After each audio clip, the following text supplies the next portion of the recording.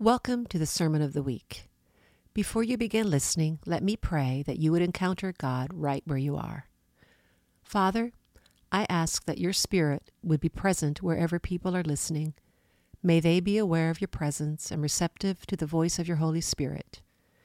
In Jesus' name, amen. God bless you as you listen to this week's message. So today we're going to close our series, Bronze Shields Won't Do. And I want us to kind of get back into the scripture in 1 Kings chapter 14. And as I stated other times, the main idea and the goal of this series, talking about gold shields that we need to reclaim, principles that we may have either taken for granted or that we have over time diluted. We watered them down.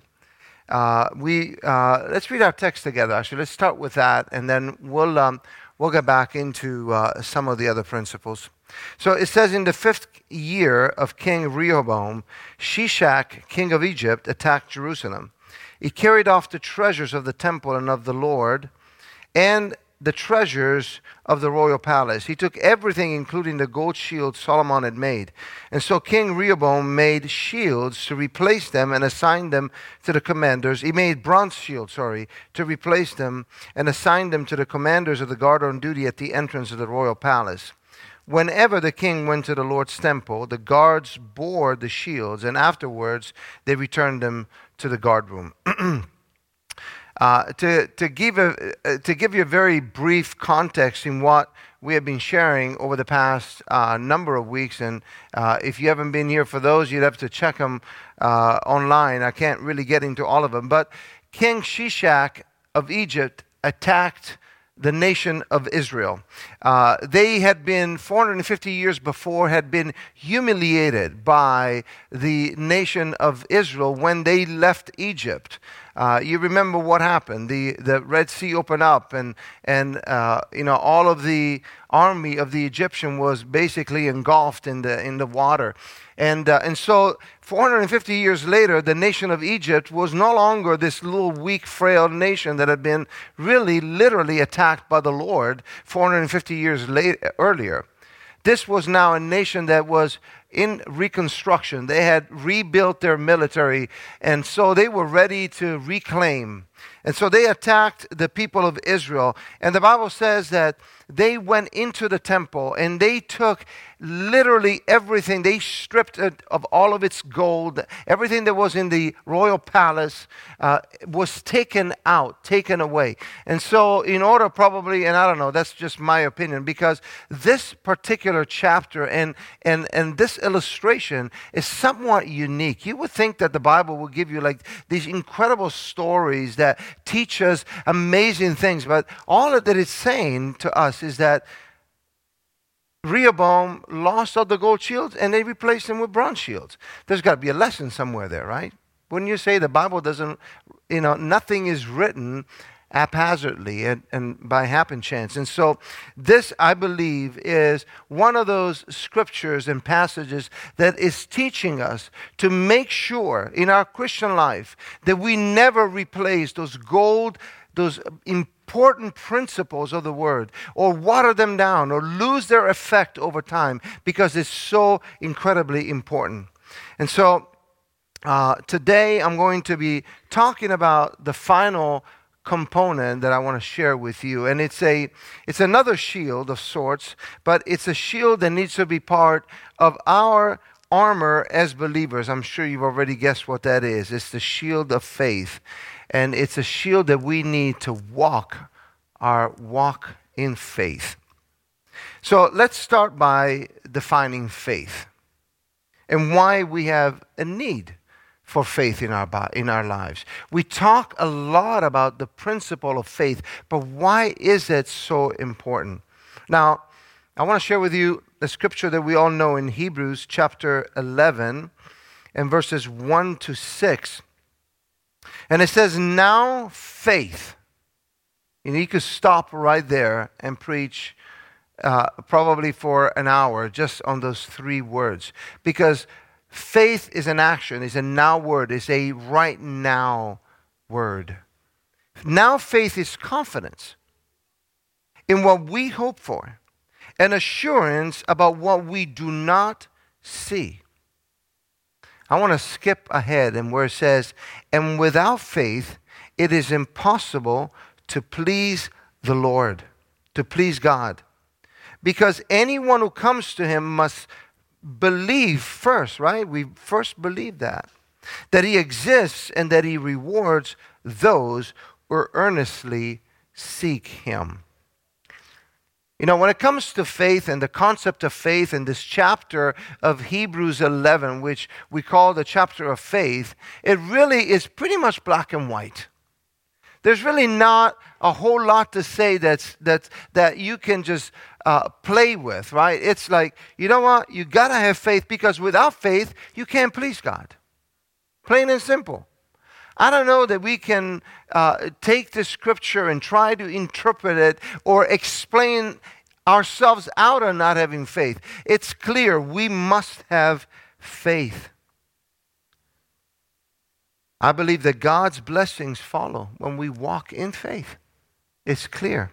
Now, faith is, we just read it, faith is confidence. It's assurance. The word in Greek is the word hypostasis, which speaks of more than just an assurance or a confidence, but it actually speaks of conviction. It is not a hope that we're putting on God, some kind of a vague hope, or I would call it wishful thinking. That's not what faith is. Faith is not wishful thinking. Faith is confidence that God is confidence that is settled on the nature of God and the character of God, who is constant and never changes. I'm going to repeat that again. I think it's on the screen, right? Yeah. Faith is confidence that is settled on the nature and the character of our God, who is constant and never changes. You see, faith is substance, is substantial. It's not just some vague concept. God never changes. Therefore, we must embrace the concept of faith the way that God wants us to embrace it. Now, in James chapter 1 and verse 17, we read this scripture. It says, everything good comes from God. Amen to that, right? It is so good. And faith is one of those things. I'm actually going to read it to you in the ERV, which is an easy-to-read version, in case you've never seen this before. And I wanted to make sure that you guys understood it clearly. There is such a version. I'm not kidding you. ERV. Everything good comes from God. Every perfect gift is from Him.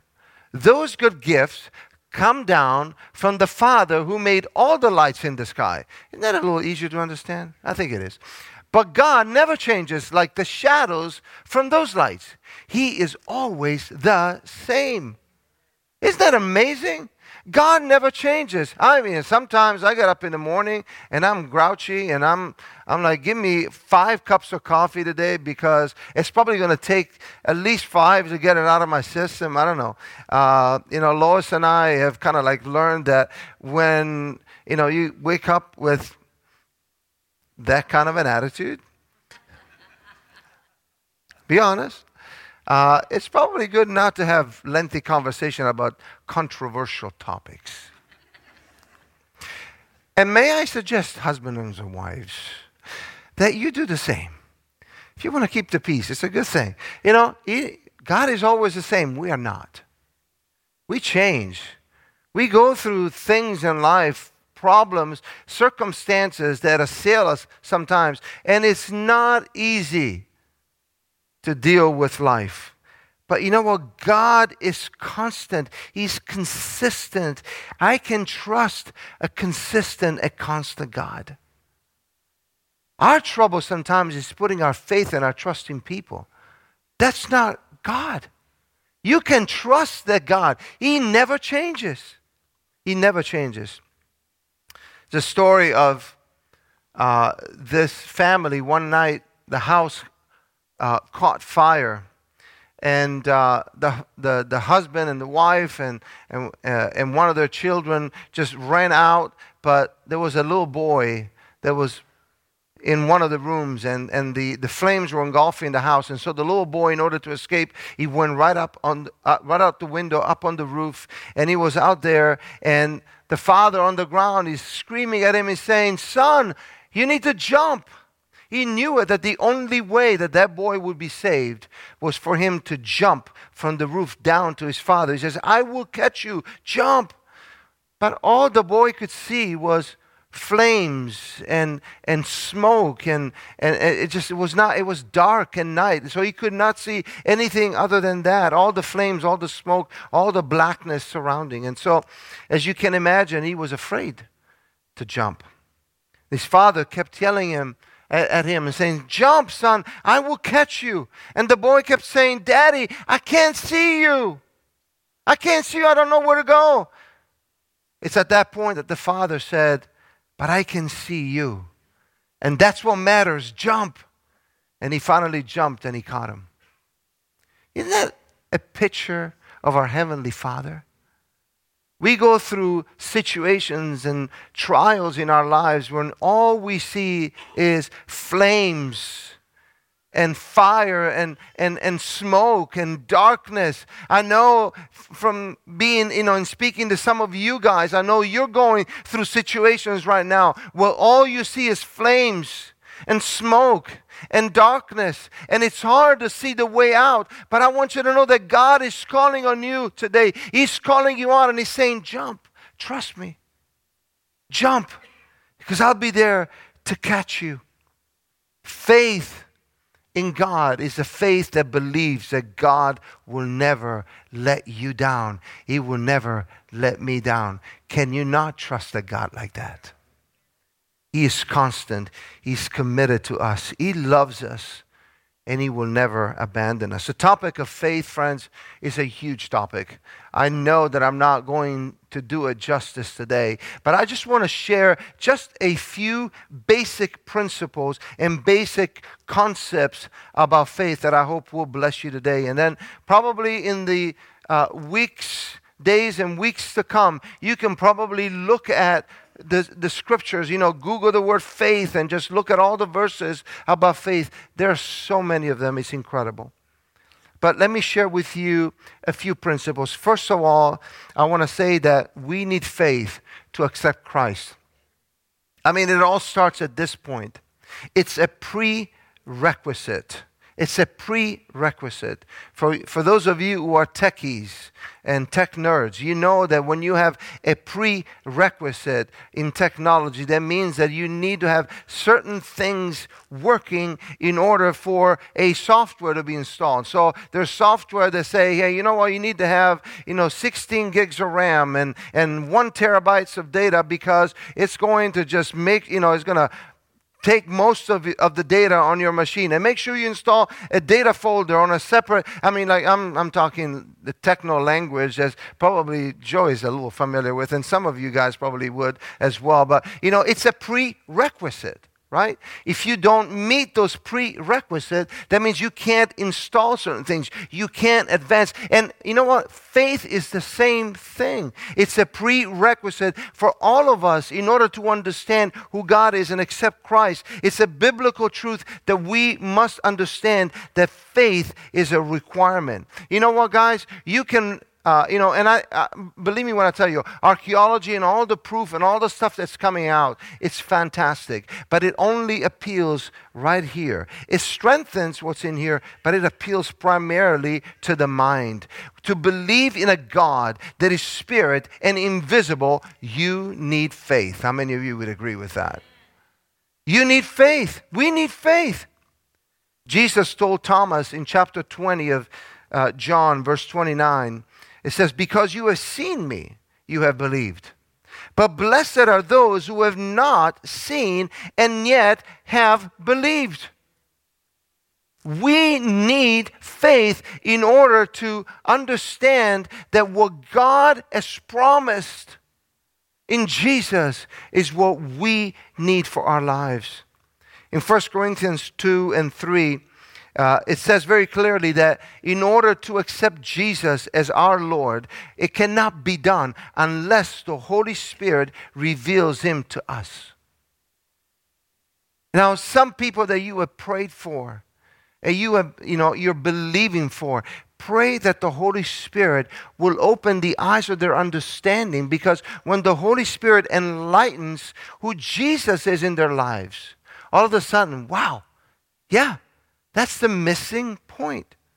It's the missing element. Faith is required to accept Jesus because it's a supernatural encounter. It is not just a normal, regular relationship.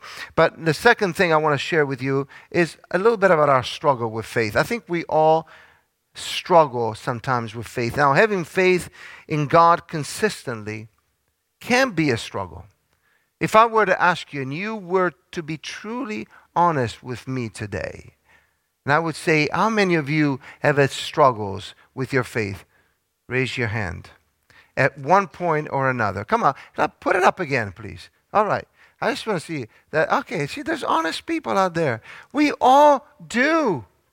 We have struggles with faith, with keeping a constant, consistent faith.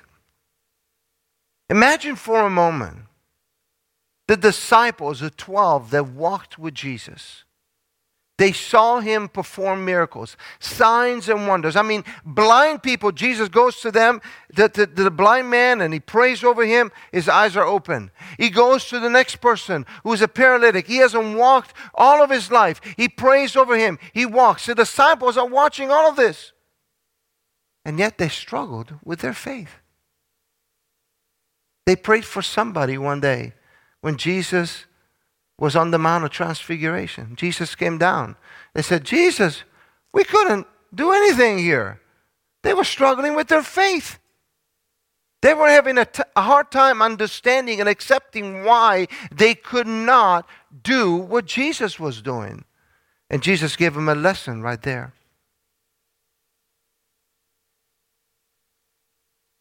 If you struggle with having consistent faith, you're not alone.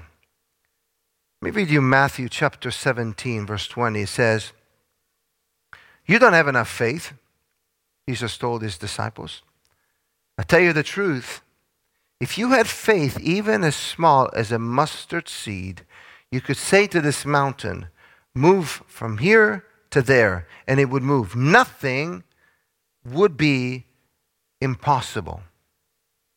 Faith creates the bridge into the impossibilities of God. But there are difficulties that we encounter at times in order to accept that level of faith. You don't have faith. And Jesus said, if you have faith as small as a mustard seed. Now let me, for many years I've wondered, okay, Jesus is saying seed of mustard seed. Okay, so mustard seed, we've heard it and we've said it, that the mustard seed is one of the smallest seeds on earth that creates this enormous tree and plant, and that's true. But really, in reality, Jesus was illustrating a principle here. It wasn't to be taken literal. In fact, using the illustration of the mustard seed and that you could say to a mountain move was very common as an analogy, as a metaphor in Jewish literature. In fact, you can read it through the book of Isaiah. There's a number of times that it talks about this metaphor of the seed moving mountains. Moving, you can speak and you can move mountains. That the point is that we need faith. However small that faith is, it is a bridge into the impossibilities of God for our lives. Now, we should be open to admit our struggle of faith, and that's one thing that's hard for us to do. It's hard to look at somebody and say, I'm struggling with my faith. I'm struggling believing God for my life. I'm struggling seeing God coming through in this situation. I'm having a difficulty seeing my son saved or my daughter saved or, a better job come to pass or seeing God touch a family member that you've been praying for or maybe for a sickness or something that you're struggling in your body with. Sometimes it's hard. That's why we need faith. That's why faith creates that bridge into the impossibilities. We should be open to share our faith You know, in Mark chapter 9, there was a man whose son would throw himself into the fire. And he was such a concerned man. He went to Jesus. Listen to what he said to Jesus. He said, Lord, I believe. I believe that you can. How many of you have been there? God, I believe that you can. You can do anything. We read the same Bible, friends. We read the same stories in the Bible. This Jesus who did these incredible things throughout his ministry on earth. This man said, Lord, I believe, but help my unbelief. Help my unbelief. We're going to take some time today together as a church family and pray for one another and say, Lord, help my unbelief. Help my unbelief.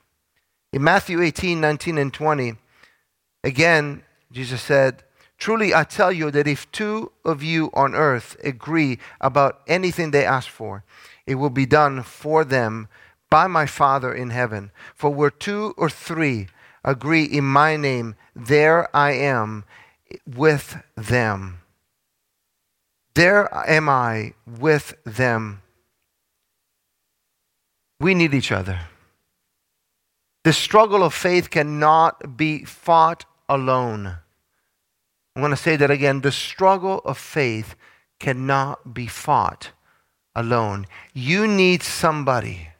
There are times when you are going to be hitting your head against the wall in frustration because you know that you should have more faith. And why don't I have faith to see God do all these things? I see it. I see God doing it in somebody else's life, but not in my life. Why is that so? Friends, this is not to condemn or to make us feel like we are in a bad place spiritually. You're not in a bad place spiritually. There are times where our faith is shaken up. And our resolve is tested. That's why the scripture says that in the last days, everything that can be shaken will be shaken, so that what cannot be shaken will remain. Our faith has to be grounded. The roots of our faith, that mustard seed of faith, needs to be grounded in the truth of who God is.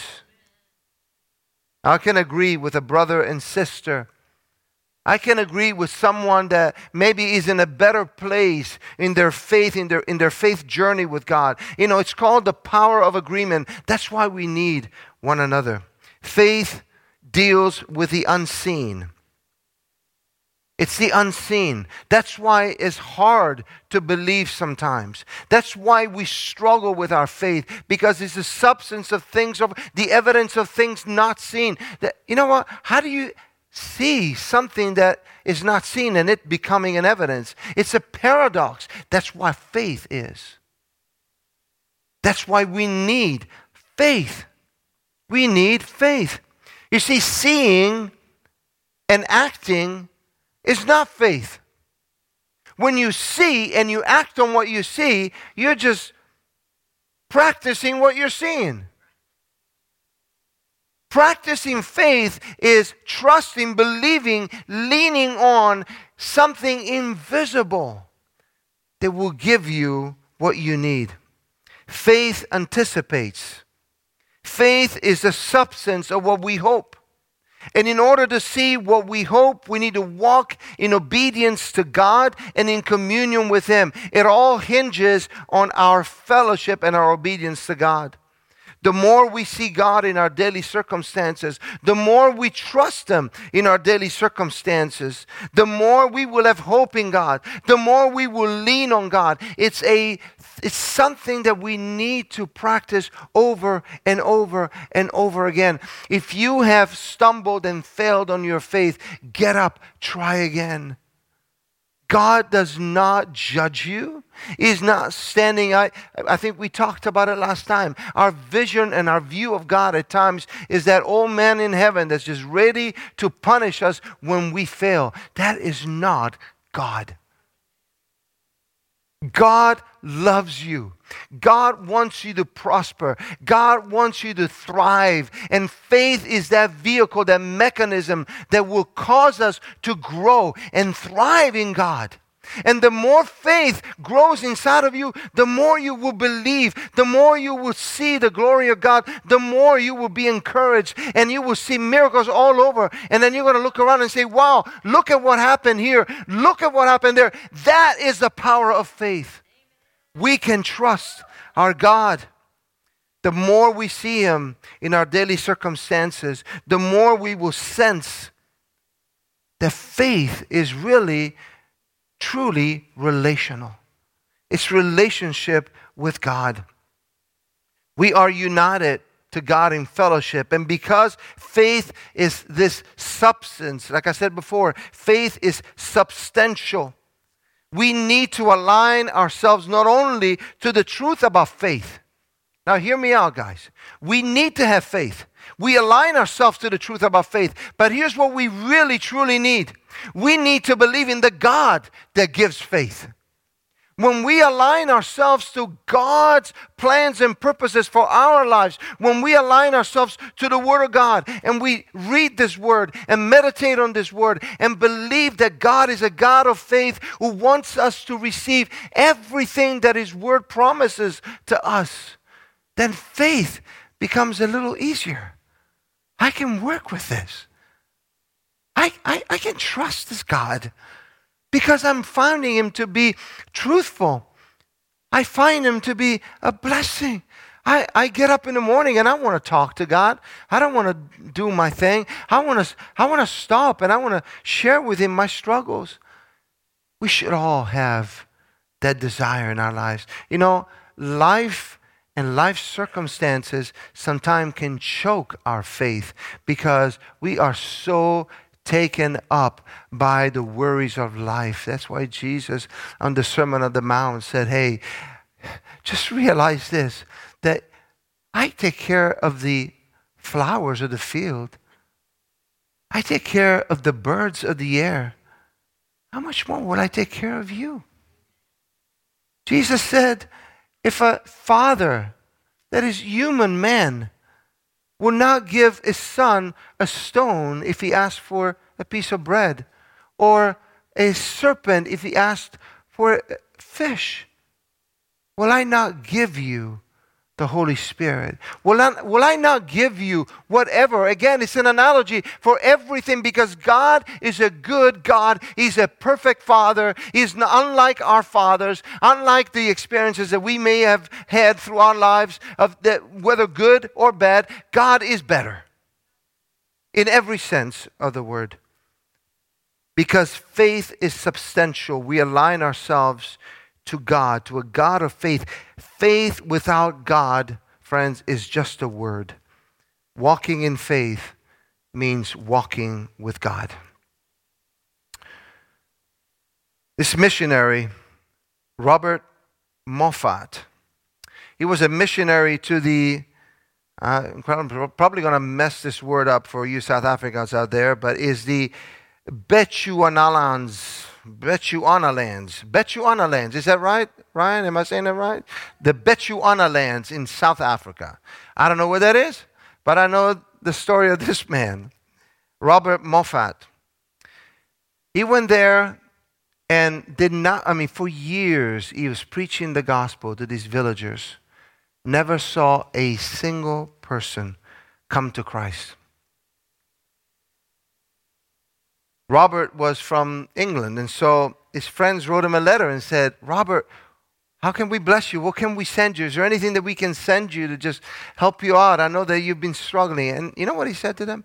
He said, send me a communion kit, a communion set. They said, a communion set? They knew that he had not seen a single convert for all the years that he preached in the Bechuana land, South Africa. And so they obliged. They said, okay, we'll send you this communion set. As you can imagine, way back, they did not have airplanes, cargo planes. It went there by ship and by boat, and I don't know how else it got there, but it got there. By that time, there were dozens of Bechuana land believers. And so he was able to administer the first communion to those believers. Isn't that powerful? What is that as an example of? It's an example of this, that faith comes alive when we run out of options. And that's our third point. Faith comes alive when we run out of options. Now, we live in a world when there are so many options. We have probably too many options. From restaurants, I mean, you go to some restaurants and their menu selection is like pages. If I go to a restaurant that has pages of menu, I walk out. I'm like, these people don't know what they're cooking. They haven't decided if, what's good or bad. I'm just saying. That's just me. Selection in grocery stores, gas station, and even churches. Come on, let's face it. That especially in the South, we have churches everywhere. There's so much choice. Now, let me say this to you. If you live in a remote village somewhere in the heart of Africa, and you're stricken with a sickness that requires medical intervention, but the first doctor away will mean taking, a boat one day, and by the time you get there, you're dead. What do? You go to God. You trust God. You believe that God can do it. And so you stand on the promises of His Word because what? We have no other option. Now bring that same person with the same sickness, the same issues right here in the city of Charlotte. What's the first option? Go to the... Am I saying that hospitals are bad? Am I saying that doctors are bad? Absolutely not. But what I'm saying is that our response mechanism is geared toward the visible. It's geared toward the quick and easy options. We're not trained to think, wait a minute, I'm just going to, before I trust in everybody else, I'm going to trust in God. Can you imagine if we would do that?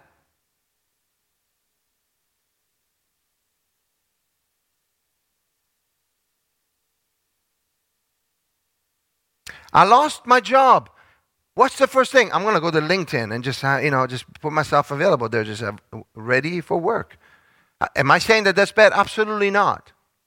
I'm not saying that it's bad. I'm on LinkedIn. I'm not looking for a job, by the way. I think Robert was looking at me like, "Why, you're on LinkedIn? You're looking for a job?" I'm not looking for a job. But I'm on there. When I was looking for a job, you get the point. Our reactions, our thinking process, our rational mechanism goes to the quick and easy when it comes to God. Why wait? Why wait and pray? Like why wait on God when I can just go get it done myself? We have all of these options. We have all of the resources that we have at our disposal. But you know what? Before we go to the resources, we have got to go to the source. To the source. That's God. He's the source of our faith. So, you know what? God, friends, still responds to faith. It is the evidence of things unseen. And so I'm challenging us today that we don't have to go to God when we run out of options. We don't just have to go to God when we don't know where else to go. Let's go to God first and foremost. Finally, as a final point about faith, faith is critical to access the supernatural. When you look at chapter 11 of Hebrew, the Hall of Faith chapter, as it's commonly called, faith is that critical mechanism that these individuals engage in order to access the realm of the supernaturals. Those stories that we read about, those incredible encounters, those great things that took place during their time, they used their faith to access that realm. Now, one thing that strikes me is that they did not have the Holy Spirit. They did not have the direction of the Holy Spirit as in the way that we have received the Holy Spirit in the New Testament. But they trusted God, and a God that would act on their behalf because they had a relationship with God. They talked with God. They talked with Him. They walked with Him. Now, there are many examples on the list of the Hall of Faith in Hebrews chapter 11, but I want to mention one that's actually not there. Actually, a couple of them that are not there. From two of my favorite prophets in the Bible, Elijah and Elisha, but particularly Elijah. Elijah, you remember, on Mount Carmel, had the showdown with the prophets of Baal. When we went to Israel, going on Mount Carmel was just a spectacular thing, because when you stand on Mount Carmel, you can literally pivot 360 degrees, and you see all the other mountains and the towns below. Everything is visible to Mount Carmel. No wonder why God chose Mount Carmel. That was an incredible display of God's power. Later on, we read about the widow of Zarephath, where there was a famine in the land, and Elijah went there and he told the woman, "Hey, I'm hungry, make me something to eat." And she said, "Well, I have a little bit of oil and flour, and I was just going to make a cake for me and my son, and then we were just going to die because there was famine in the land for years." And he said to her, he says, "Hey, you know what, before you do it to yourself, just go make me that cake and don't worry about the rest." I mean, like, what a selfish prophet, right? Not at all. What a prophet of faith. Yes. Because then he told her, "You know what? Just go get as many jars as you got and just tell them to go fill every jar with oil." And you know what? That woman did not ever lack anything throughout the famine, because God provided everything that they needed. The flour never ran out, and the oil never ran out. But then later on, that boy died. And it was like, "Well, prophet of God, what have you done? Like, you fed us so that we didn't die, but now my son is dead." "Don't worry about it. I got this. God got this." He laid over that boy, and life came right back to him. That's incredible. That's a life of faith. That's a life that trusts God will do what He promises in His Word. God can do the impossible. Elijah and the many others in the Hall of Faith, they believed, they trusted, and they saw God do great things, humanly impossible things. I would say even some crazy stuff. Humanly does not make any sense. That's how God operates in the realm of faith, in the realm of supernatural. We are more used to operating in the natural realm, all of us, with all the options that we have. But sometimes we need to forget the human options and tap into faith and move into the supernatural realm. Because you know what? God can. And God will, when we choose faith. God can and God will. A commentator said this: faith does not force God to do what He never planned to do, but it accesses what He has already planned to do as He sees that we are trusting Him to do it. I want to read that again. Faith does not force God to do what He never planned to do. Your faith will not force God to step outside of the realm of what He already planned to do. His sovereign will is manifested at all times. But it accesses what He has already planned to do as He sees that we are trusting Him to do it. That's a powerful truth. Let me conclude that there is so much to say about faith, and I know I'm probably barely scratching the surface. But let me say that faith is not an event. Faith is a moment-by-moment experience. It is not based on merit. It is based on God's choice and blessing. Faith is a lifestyle. And faith is so important that God wanted us to know that without faith, we can't please Him. We cannot. Now, regardless of our struggle with faith, God is always awaiting for us to partner with Him, and faith is that common denominator that we need. His power is enough. His grace is sufficient, and He is able to do, the Bible says, exceedingly, abundantly, above all that we can even ask or think or dream of. He can do it. All of this requires faith. Faith and belief in God. The question should not be how big your faith is. The real question is, how big is your awareness of God? If you truly believe that you serve a big God that is all-powerful, and then we understand that there's nothing that He cannot do, then it's easier to have faith in that God. It's easier to trust that God, because there's nothing that He cannot do. Conversely, the smaller and the more limited is our faith in God, the smaller our vision of God, the less we will trust and have faith in Him to accomplish what His Word declares that He wants us to do. I want to challenge us today to work on our faith level. Thank you for listening to our Sermon of the Week. If you live in the Charlotte area, we encourage you to worship with us on Sundays at 10 a.m. We encourage you also to give to this ministry so we can continue spreading the gospel to our city and throughout the world. You can go to our website at missioncommunity.cc, click on the Give button, and the rest is simple. Have a great rest of your week. God bless.